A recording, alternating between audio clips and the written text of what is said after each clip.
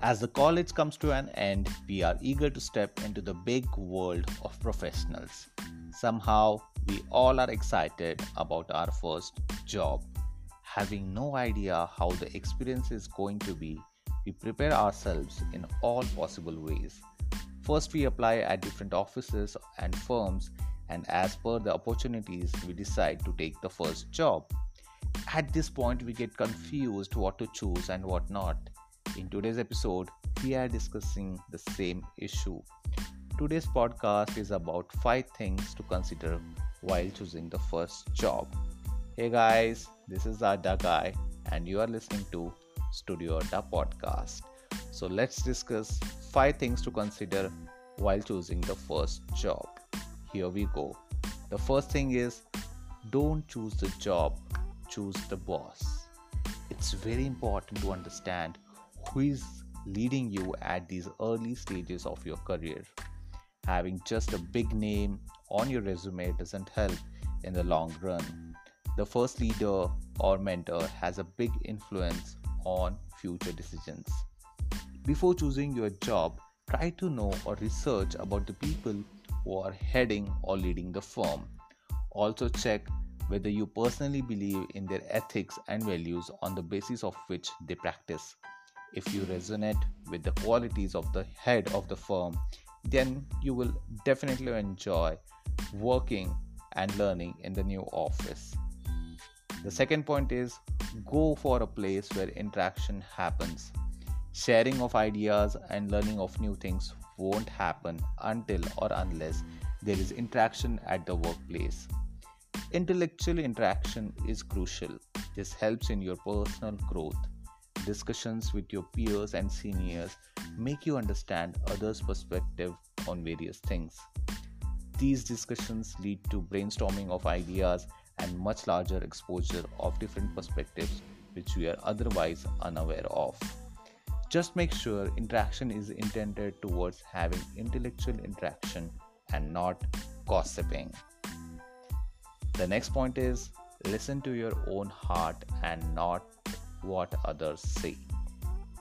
When in doubt, self introspection is much needed, but believing in your own self is of utmost importance.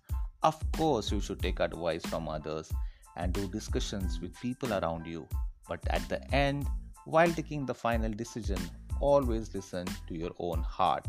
This is very important because this way there are very few chances you will regret your decision. Secondly, you won't blame anyone else if you go wrong. The win and the loss both belong to you. This is actually a win-win situation. In this process, you will learn a lot. If you are happy with your decision, you will love it. If the decision goes wrong, you will learn from it and you will not keep cribbing and blaming others. So always remember, no matter what, always listen to your own heart. The fourth point is, choose the place where you grow simultaneously with the firm or practice.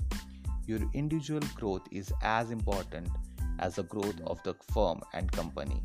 In many of the workplaces, the saddest thing is that the company keeps making progress, but the people of the office are stuck in the same mundane routine and there is no scope of growth for the individuals.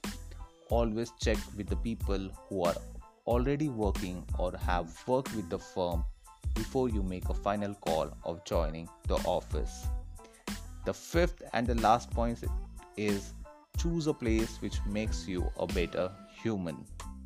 No matter how great you are at your job, but if the work environment doesn't inspire you to be a better human being, then it's not worth it.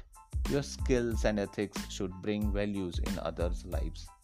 If you are just working for the sake of work, you will never reach the happiness quotient you deserve.